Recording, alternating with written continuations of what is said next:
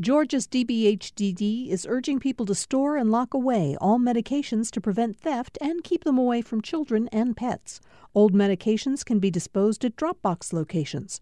Dropbox locations can be found at opioidresponse.info.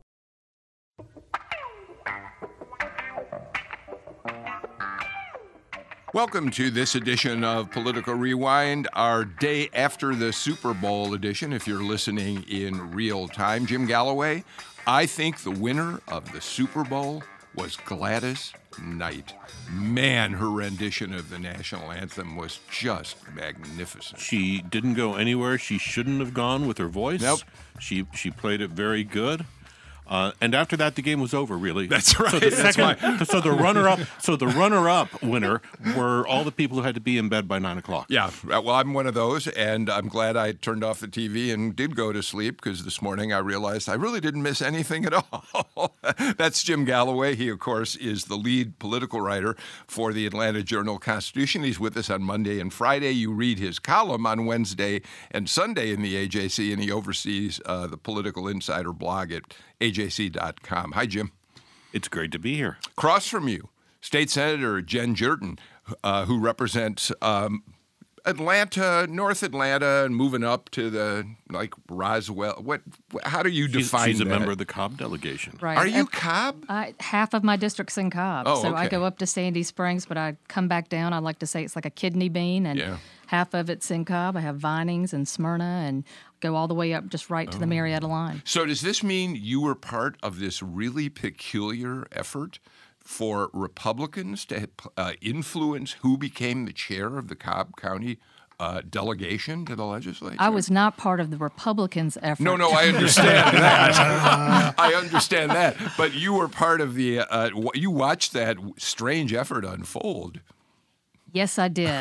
The good thing is we're moving forward, and I think we're going to try to have a delegation meeting tomorrow. And because at the end of the day, the people of Cobb County really don't want politics to come into it. And I think that the big winner actually was Big Boy. But it sounds like you went to bed before that, Jim Galloway. Well, it sure wasn't Maroon 5 from everything I've read. Heath Garrett is with us. He, of course, is a longtime Republican strategist. He has worked particularly closely with Senator Johnny Isakson for a very long time.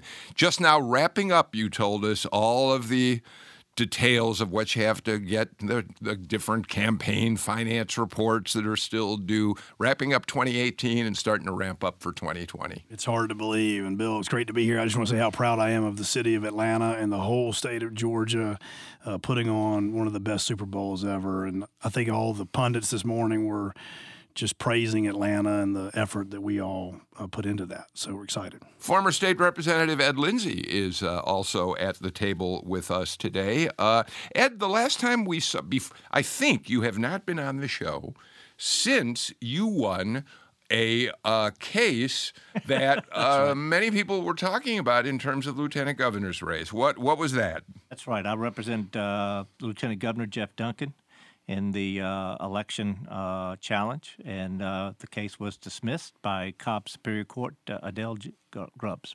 That was the end of that.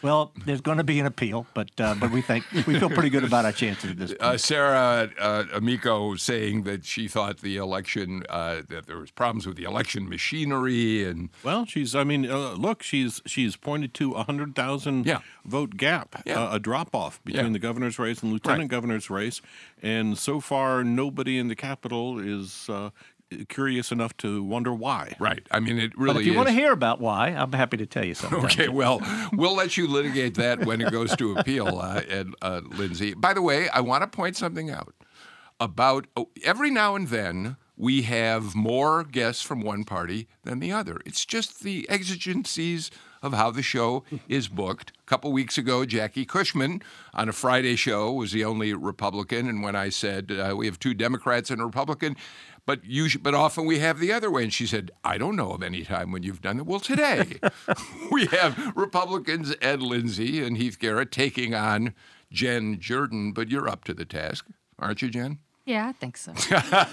As a matter of fact, we're outmatched already. I always say when people wonder about it, it is not about numbers. It's about whether you think I am able to run a balanced program. Okay, enough said. Jen Jordan, let me start with you. Since the last time you were on the show, you've been part of a really interesting and important effort at under the Gold Dome. Women have suddenly felt in January, or it's been longer than that women have felt marginalized down there, but there were several events that unfolded at the beginning of the legislative session that brought you, as a Democrat, your Republican counterparts in the Senate and in the House together to strike back at what you see as the, I assume it's fair to say, sexist treatment that women sometimes undergo in terms of how they're treated in the Capitol? Yeah, I'll tell you, it was almost like a perfect storm of bad in terms of the state Senate.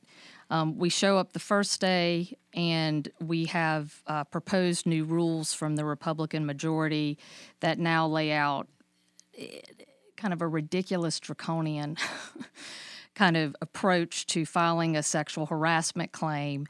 And then they released the committee assignments, and where now they've taken one of their senior women, and there are 2 Republican women senators, and they took one of them and basically demoted her from Health and Human Services chair to Science and Technology.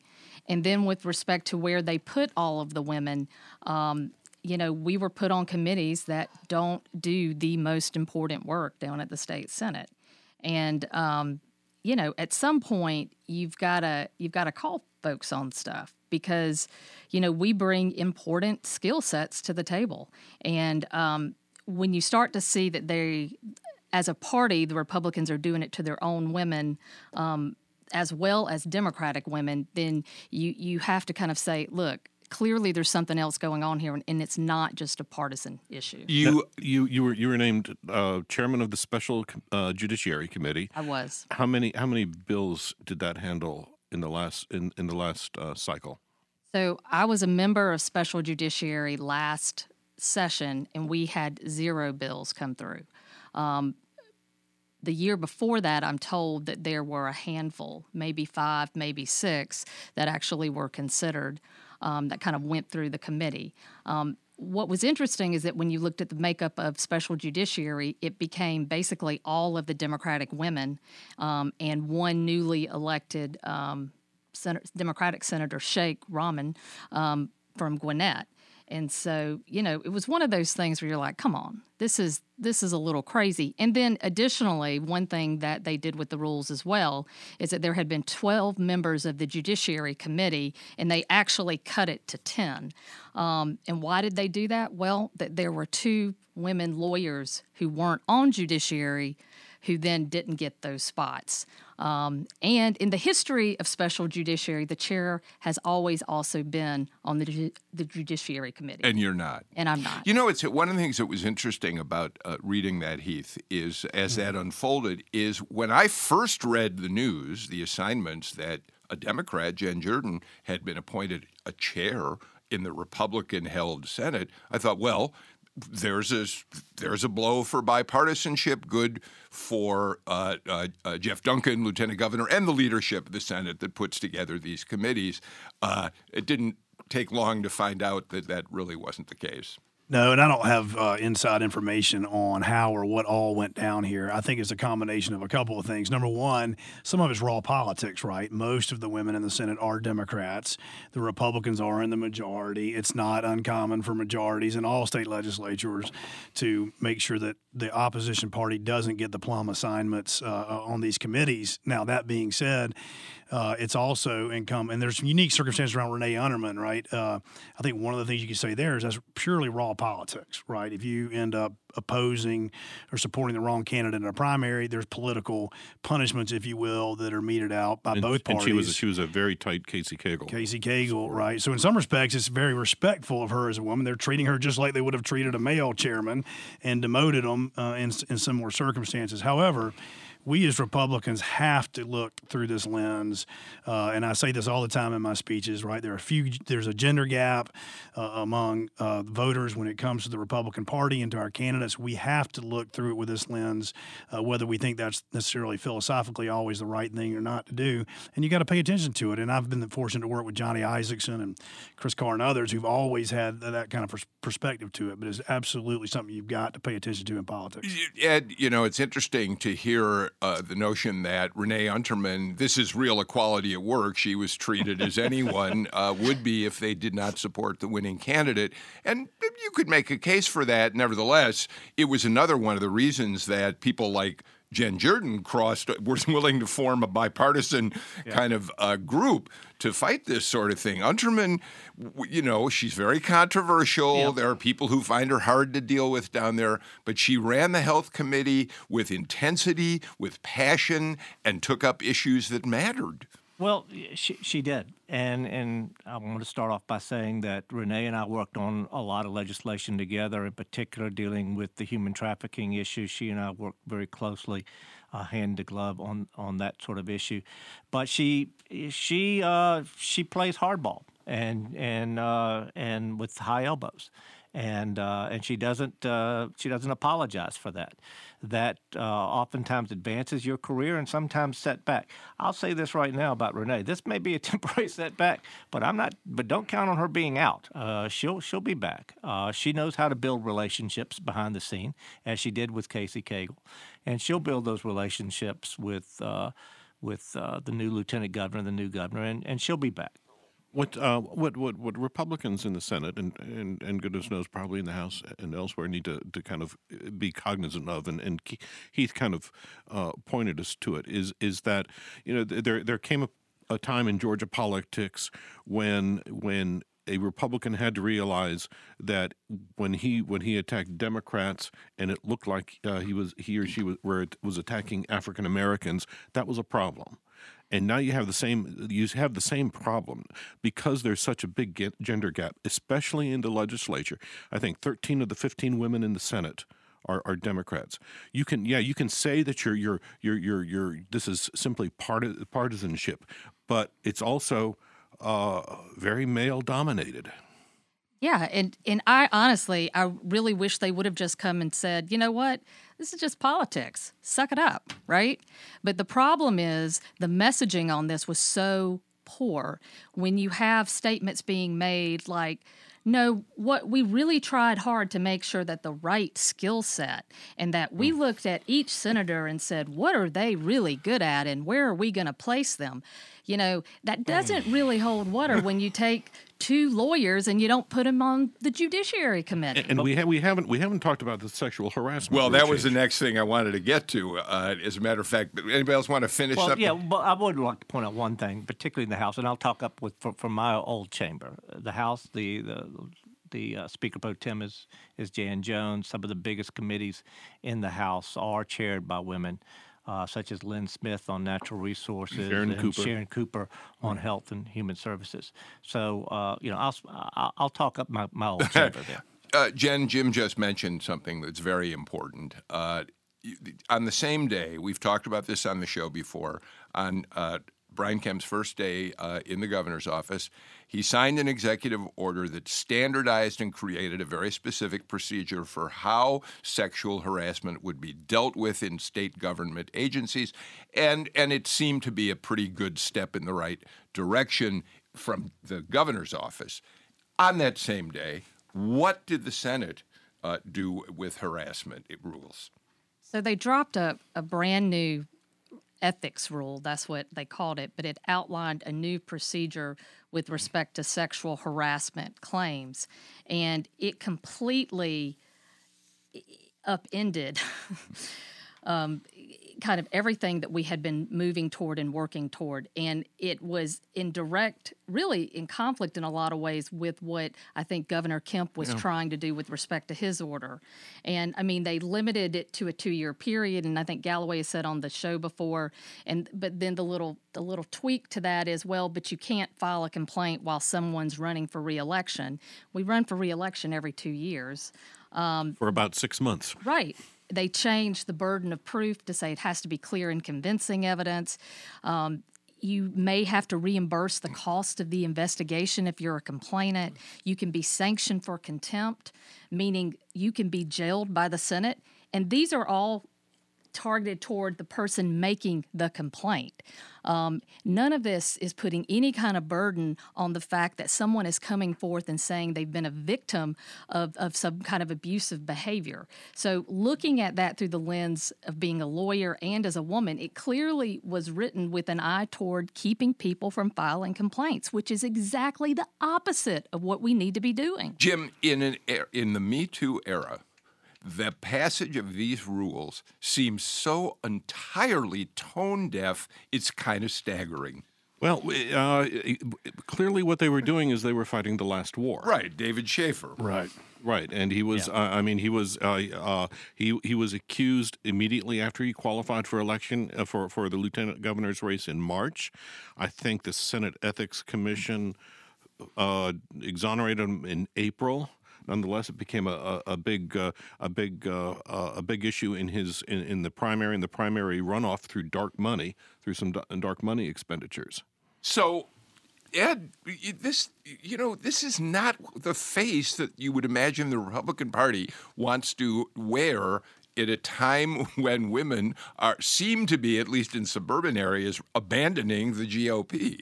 Well, the fact of the matter is, folks need to have a place where they can come and file a complaint and be able to be heard. And in this day and age, they need to do so. I am glad to see that the lieutenant governor has been reaching out to folks to try to say, okay, let's take another look at this rule and move on. Tone deaf may very well be a good description, but let's see what the final product looks like. There needs to be some of the aspects that Jen has covered, as a lawyer who defended people. I have to sit there and go, God, that sounds a little bit tough. So let's see what the final product is. But I would agree that this was a little bit ham-fisted. I know, Jen, you can help us update this, but before we get to that, Heath, I should say I kind of heard what I just said a minute ago, and I thought the biggest problem here is not whether it's politically smart or not. The biggest problem here is whether it shows any respect at all for women who are victims of sexual harassment. Well, and look, Jim had it exactly right. It looks like they took this one most recent example in isolation of what happened to David Schaefer, and they're feeling like an innocent situation was created for political purposes, right? And then not paid attention to the broader policy, right? Let's talk about the politics for a second. Really got to be much smarter about the filter of which you're viewing anything related to sexual harassment or women, because it's the right thing to do, not just because it's good for politics. But number two, they are trying to protect the innocent, right, from being falsely accused for political purposes. We had just gone through what was obviously a nationally divisive issue around this issue with the Kavanaugh hearings in Washington, D.C., but clearly didn't think this all the way through from a policy standpoint, because at the end of the day, you're trying to protect the accuser in this situation from retaliation and all the other things that come along with it. And there's plenty of data out there that these accusers don't feel comfortable coming forward, and we have problems in all of our institutions with it. So I'm with Ed. I want to see what the final product is. Governor Kemp has a good start to this, so Republicans are trying to figure out how to get this right. So, and if I could add one other thing real quick. I am gratified that Kay Kirkpatrick is the chair of the Senate Ethics Committee. I know Kay, and I think that she's someone who would like to try to work something out. There are potential changes in the works. Is that right, Jen? There is. I mean, I think that, look, the lieutenant governor has, and I think he said this publicly to the press, that he was not aware of this rule, and that basically it was that it had been communicated to him that nothing's a big deal. This is just kind of pro forma. We're going to move about kind of our business that day. And then as soon as it hit the press, he started getting texts and calls, and he was like, what is going on? And so from his perspective, I mean, I think what he's doing is he's taking a hard look at it to see if there is anything that needs to be done. And, right now I'm hopeful, right? We can always be hopeful, and in terms of the lieutenant governor, I mean, he has shown a willingness to look at things and to be a lot more open, maybe than past holders of the office. And so, we'll see. So let me ask you before we move on, a much broader, more general question. We now have, 104, we elect more than 100 women to the U.S. House on this last election. We have 4 women who are so far declared Democratic candidates for president. And yet the landscape in Georgia doesn't seem to have caught up to the rest of the country. How hopeful are you beyond just the issues we've talked about now, but beyond that? And you had a Stacey Abrams who came within 55,000 votes of being elected governor. Are women making genuine progress under the Gold Dome at this point? Yes, but and this is what I like to tell everybody, this isn't something that just happens overnight. I mean, when you have an institution that has been there for as long as the state Senate and the state House has been there, and it's been run a certain way for as long as anyone can remember, and people come with very distinct views about things, it literally is going to take, every time a woman gets elected and it changes kind of the conversation, but then it becomes the new normal. And so it's every person we add, every woman we add, every woman that's added to one of these committees that actually makes things a little bit different, and then it makes it possible for the next woman. I've already seen a huge change, even since last session, because we've had even more women come in. And I do think Republicans are paying attention to the numbers in terms of especially kind of the northern suburbs. I mean, you can't stay in power if you lose women. We are 55% of this state. And so, it's taken some time, but I think at least some people are paying attention. Okay, well, yeah, go real quick. Just to add, and I agree with Jen, and, I came to the legislature for the first time in 2005 and left in 2014, and I've been part of it since I left, and now that I had a public policy team. There is an enormous amount of change. Still a long way to go. Not where I think anyone at this table thinks we should be eventually. But the sea change that I've seen since 2005 has been tremendous. All right. Well, we'll watch how that unfolds. Jim Galloway, we talked a minute ago about Sarah Riggs-Amico losing a first round at least to in her effort to overturn the results. No, she's not a part of that suit. She may not be a part of it, but it's on her behalf, I think it's fair to say. Thank you, though. I appreciate that correction. Said generally, you newspaper guys, that us people are on the media. You're much more specific than we are. Much more, you drill down to the real facts. All right, but I interrupted. I'm sorry. No, that's fine. Are we ever going to get a representative in the 28th district, Georgia House of Representatives? Well, we're going for a 3-fer. 3. Wow. We're going to the 3rd election between Dan Gassaway and Chris Irwin. No, and okay, all right. Now here, we talk about voting irregularities and suspicious voting and improper voting. It's not Democrats this time. This has the makings of a kind of a North Georgia feud here. I mean, you had a December, you had a November election, a December do-over, right, which ended up 3,521 to 3,519. Wow. In favor of Irvin, right? Irvin, yes. Irvin, at the expense of incumbent Dan Gassaway. Now that has been overturned because you had four voters who did not live in the district. Yeah. The first thing to say about this, Heath, is this is another one of these moments when it's important to remind people, if you don't think your vote counts, that you shouldn't bother showing up at the polls. This is why you should. And presuming you vote in the right district, right precinct. And also, it should be. This is important. This is a primary do-over. There are no Democrats involved here. This is solely a Republican fight. Right. Okay. So there's that aspect of it, but one aspect you got to remember. This is something that Jen's going to have to deal with in the General Assembly. Is that everyone right now is focused on the voting machines, what kind of voting machine.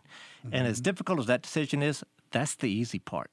The hard part in order to get more uniformity and standards in place to be dealt with across the state is for the state to take greater control over the elections. Because right now, these problems that took place in that district and took place in a lot of these other campaigns are the result of the fact that we have 159 county election boards with 159 different standards.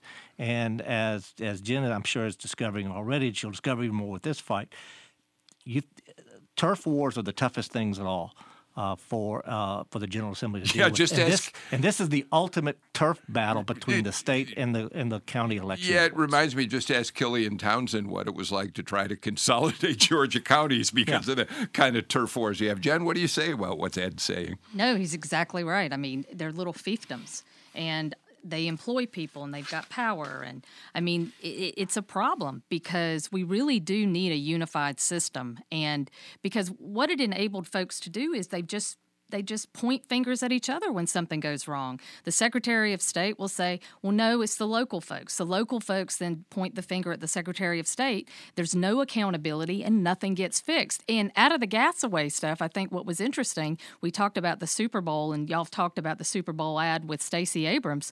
Well, the Republican official that she appeared with was Natalie Crawford from Habersham County, who's right in the middle of this big mess. And it's not just, we're not just talking about placement of precincts. We're talking about 159 different standards when it comes to judging absentee signatures, deciding when provisional ballots are necessary, and when they should be counted. Oh yeah, that's what I'm talking about. We need more uniformity, and that's only going to happen when we have a greater state. Heath, you get the last word in this segment. And I like the wrinkle on this, right? Because at the end of the day, you had 4 people who voted in the wrong place. Which is the argument that Brian Kemp and all of us on the Republicans have been making of why we need good voter fraud and identification laws. Wait. Do we have any indication that any of these 4 people fraudulently voted where they did? It's the point of the legislation, right? Accidentally show up. So it happens accidentally. And how did we do that? Because we've realized through the identification process. I'm trying to pick up on Galloway's point about being much more specific. All right, I got to get to a break. This is Political Rewind. You can watch us right now on Facebook. Go to the GPB page. A lot of you are already doing that. Tweet us at PoliticsGPB. We'll be right back.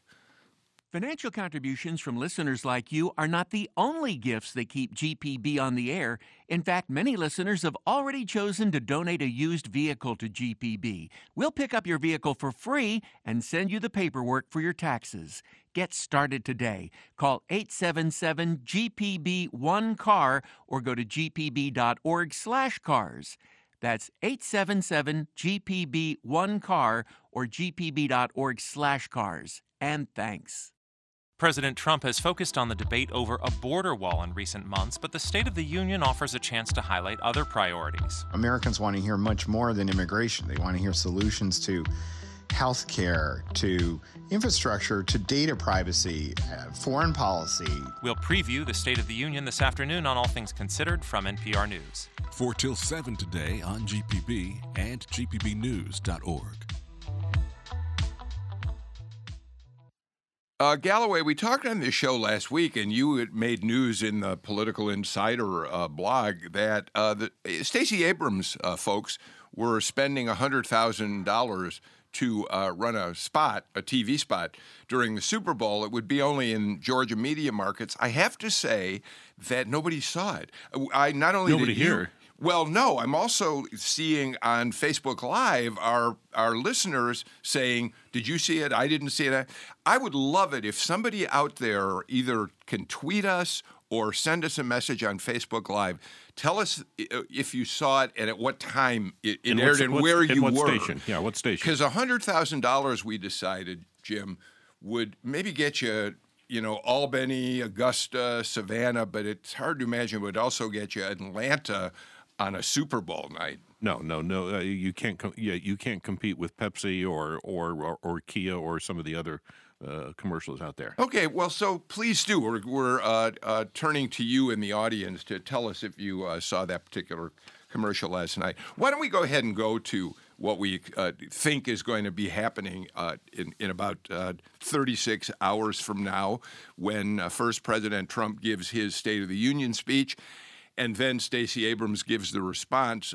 Let's just say from the very outset here, Jim, we don't really, Stacey Abrams' people are playing it, and the Democratic Party in general, playing it very close to the vest in terms of exactly what the venue will be for her response. Right. We suspect it will be made out of Metro Atlanta, but the time and the place, the location, and the kind of the state of the props that may be there in terms of people and such, we don't know. And to tell you the truth, I think it's one of those situations where there have the response has often been an opportunity to kind of screw up. It's very much like a political debate. It's the wins are hard to get, and I think by lowering expectations, by maybe surprising viewers, I think they plan to mitigate that a little bit. It's going to be interesting to see what goes on with that. Ed? Well, this is a question to Jim and to Jen, for that matter, my Democrat and my reporter at the table. What do you think the odds are that Senator Schumer would give this assignment to her if he didn't already have a pledge from her that she's running for the U.S. Senate? I would say that you would have to have at least a very, very strong statement that I will seriously consider it. I concur. Yeah. All right. All right, let's go back. We'll talk about Stacey's response, but what about the president's speech in the first place?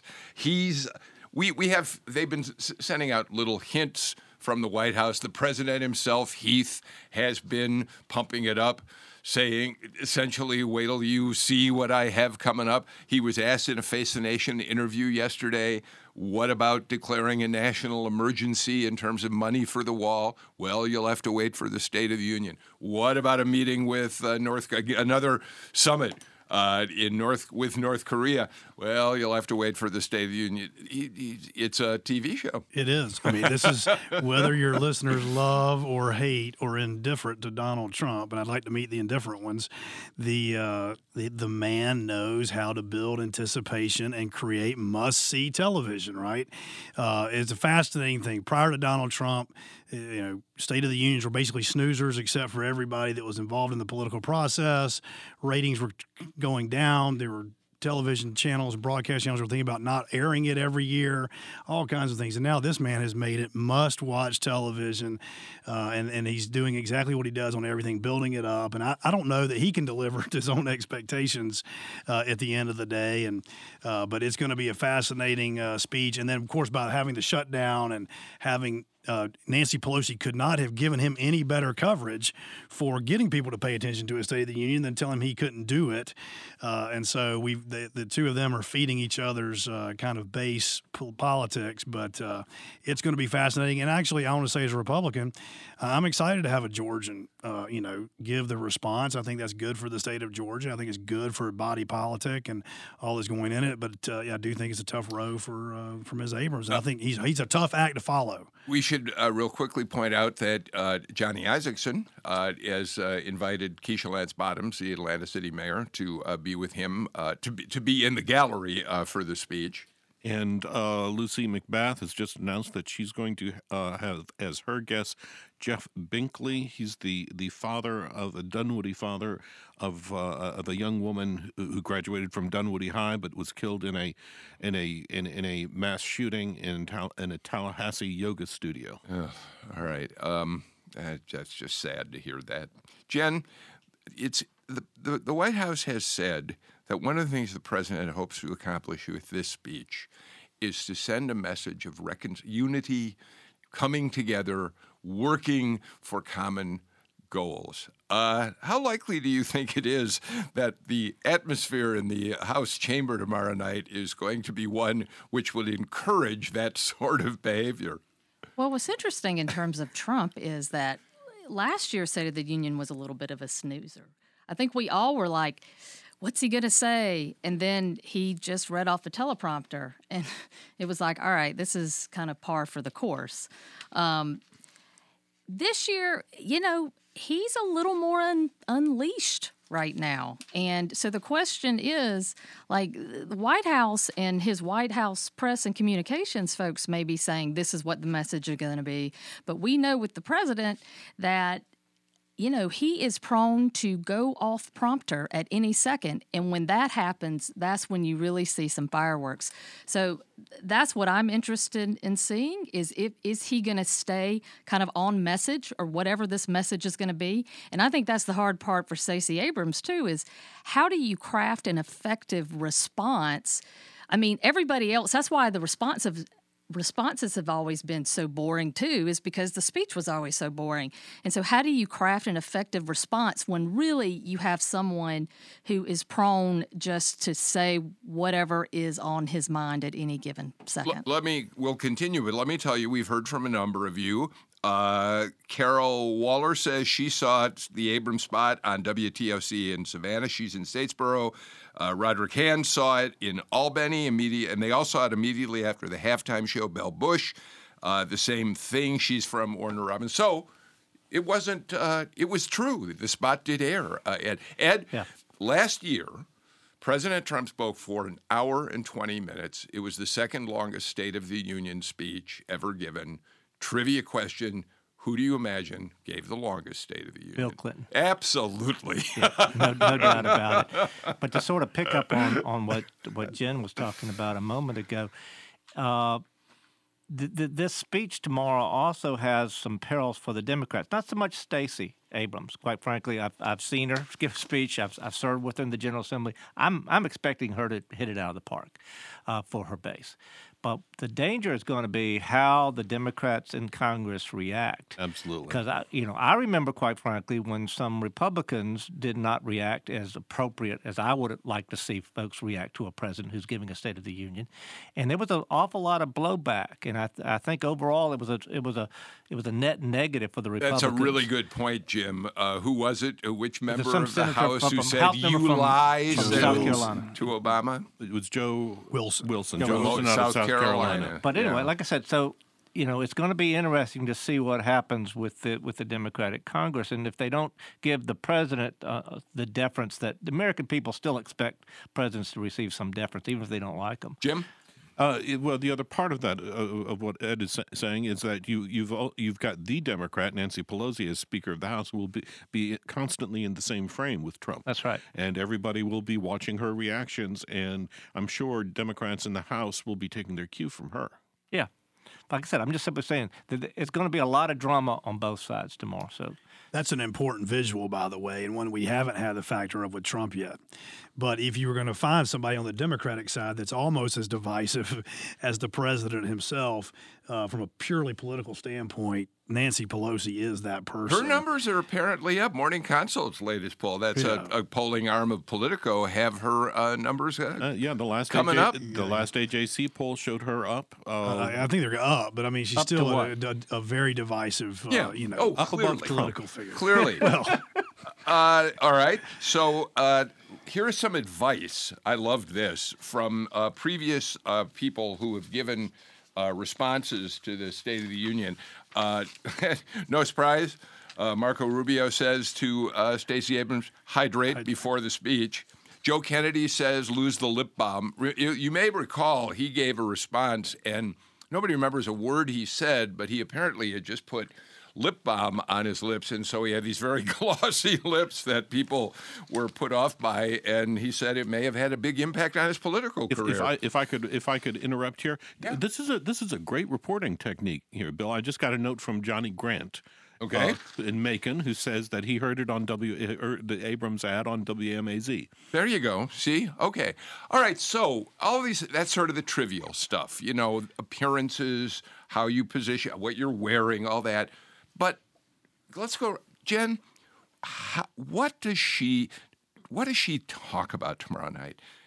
What if you had the chance to advise her on like 3 talking points? I mean, I know this is coming out of nowhere, and it's something that you need to really think about. But what do you hope Stacey Abrams is able to do tomorrow night?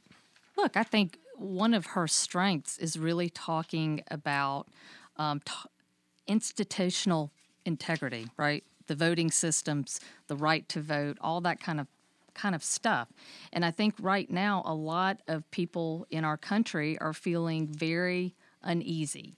And our institutions are kind of what we go to when we feel that way.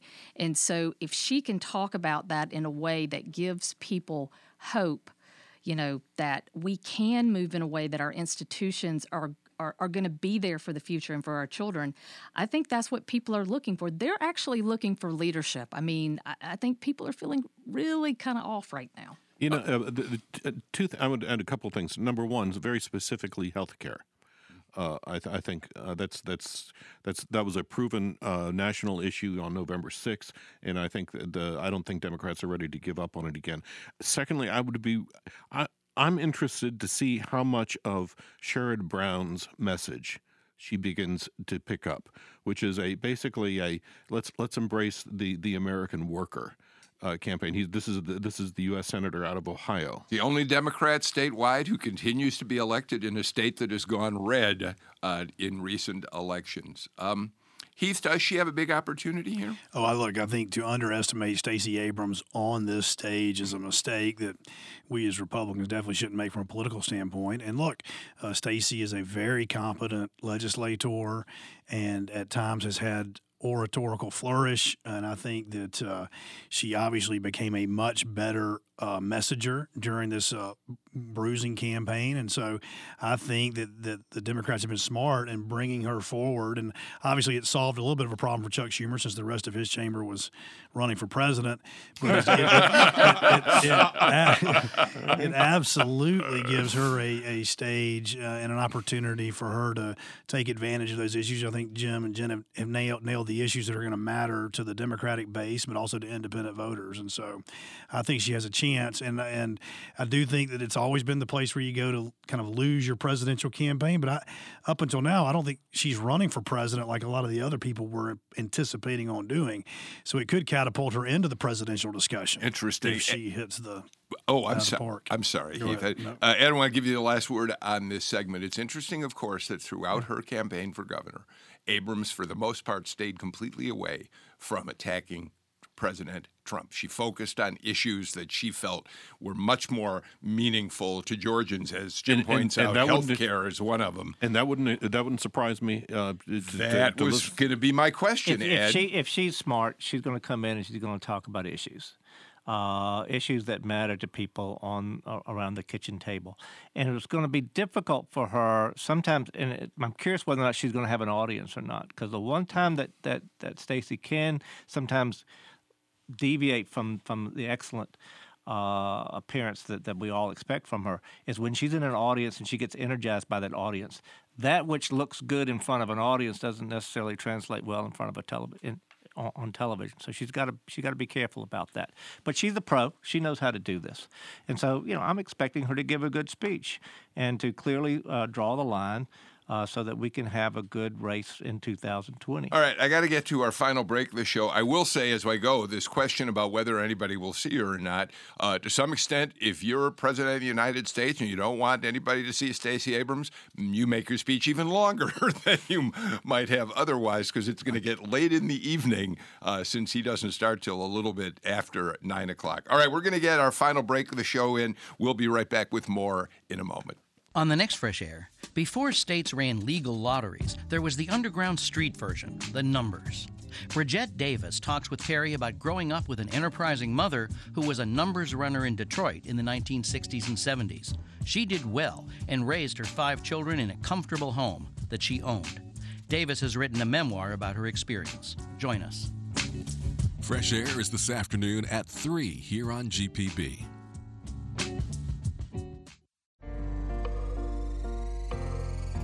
I'm Ross Terrell, GPB's reporter in Atlanta. I cover issues that affect the metro area, and I break down what they mean for people across the state and people just like you. Issues like MARTA expansion and new cityhood movements making their way through the Gold Dome. Listen to Georgia Public Broadcasting for in-depth reporting that matters, and stand with the facts. Here we go, back on Political Rewind. I just got back with my wife from Boston. Our daughter is just finishing up her senior year at Emerson College. And Emerson College has become a pretty respected polling organization. And because I was there, I thought I'd read you some interesting figures. They just did polling on Iowa voters and those imaginary matchups, which are meaningless, of course, between President Trump and any Democrat. The only Democrat who beats President Trump in the Emerson College polling is who? Joe Biden. Joe Biden by 11 points. Trump beats Kamala Harris by 6 points, beats Sherrod Brown by 9 points, Elizabeth Warren by 9 points. So Biden's the one guy who Emerson says in that imaginary matchup could beat Trump and be the next president. Just a little plug for my daughter's college. All right, on to much more serious business. Jim, the revelation about Governor Ralph Northam of Virginia has been staggering to a lot of people, in part because it's just another example of the horrific bigotry that this country has continues to see unfold, even though this was back in the mid '80s. And just the terrible way they respond to it. Terrible, and that's right, exactly. And just it was. Okay, so first he's already the governor of Virginia is already embroiled in a debate over late-term abortion. On the heels of that, we don't know if there's a direct connection. Somebody has found a copy of his medical school yearbook. His page has a figure in a single photograph, a figure in blackface, and somebody in a KKK outfit. The governor says he's sorry he was in it. 24 hours later, he says, I wasn't in it. And you've got everybody under the sun except for Barack Obama and Stacey Abrams calling for his all Dems outside of Obama and Stacey Abrams calling for his resignation. And this is one thing you have to remember about Virginia. It's a very peculiar state when it comes to the governorship.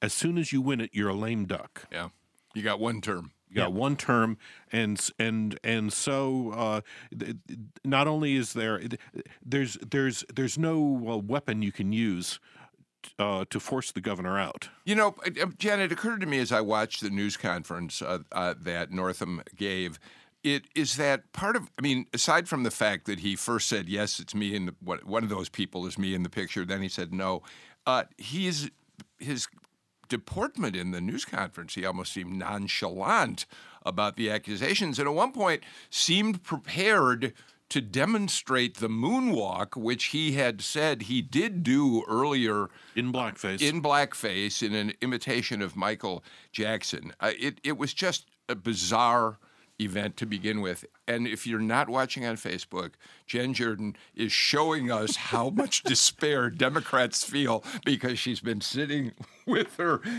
fingers resting on her forehead. This is a horrendous thing for Democrats right now. So from a crisis communication standpoint, I have never seen a bigger failure. Yeah.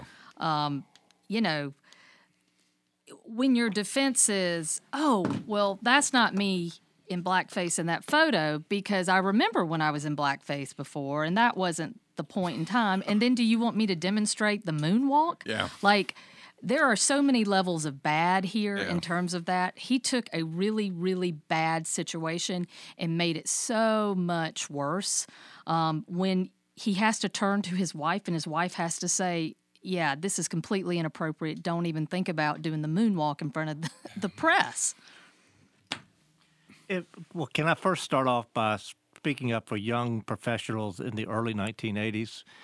Because I don't remember seeing anyone in my law class or my college class when I was going through, or my friends who were in med school, dressing up in either a Klan outfit or blackface. I mean, when I first saw the picture, I was just going, what rock did he crawl out from underneath? And, but I must admit, until I saw his press conference on Saturday, I was first trying to go, okay, maybe we ought to hear this guy out. And because I've often thought that, when you see something like this, the question is, does it represent who he is now, or does it represent how far he's come from where he was? So let's give the person a chance to be heard and see how he demonstrates how far he's come from a really horrible picture. And then there was, as Jen has already pointed out, and then was the press conference on Saturday. I don't know how he survives. I don't either. This reminds me of Al Franken, obviously a sexual harassment situation, but at first was trying to explain it and then made it worse and then said he wasn't going to resign and ultimately did. I think it's the only place for this to end up. About half the Democrats have come out, I think, maintaining intellectual consistency in the demand for him to resign. I think there are a few others who are trying to figure out the politics of it, but I think by the next 24 hours. Well, I think every Democrat who's running for president has already condemned him and told him he must resign. Plus the two senators from Virginia and the congressman who represents Virginia, Richmond, the Richmond area. It's he has to resign simply because he would become the symbol for the ineffectiveness of any attack on Donald Trump in 2020 on the issue of race or cultural what matters. Well, and look, this is really bad for Democrats, right?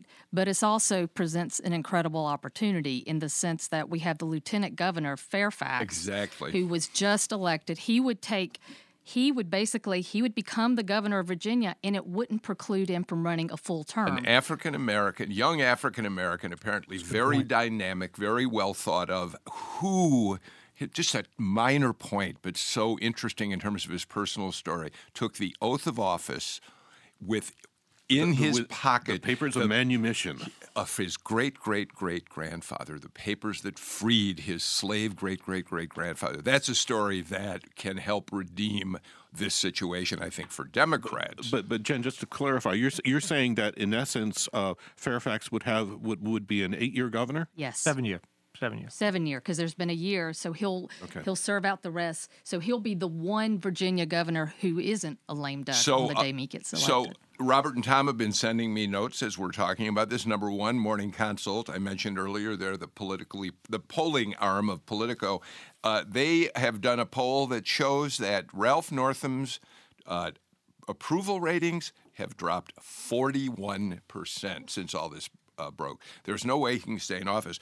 They also sent me a note pointing out that at one point Justin Fairfax was under allegations, had been alleged to have committed some form of sexual harassment himself.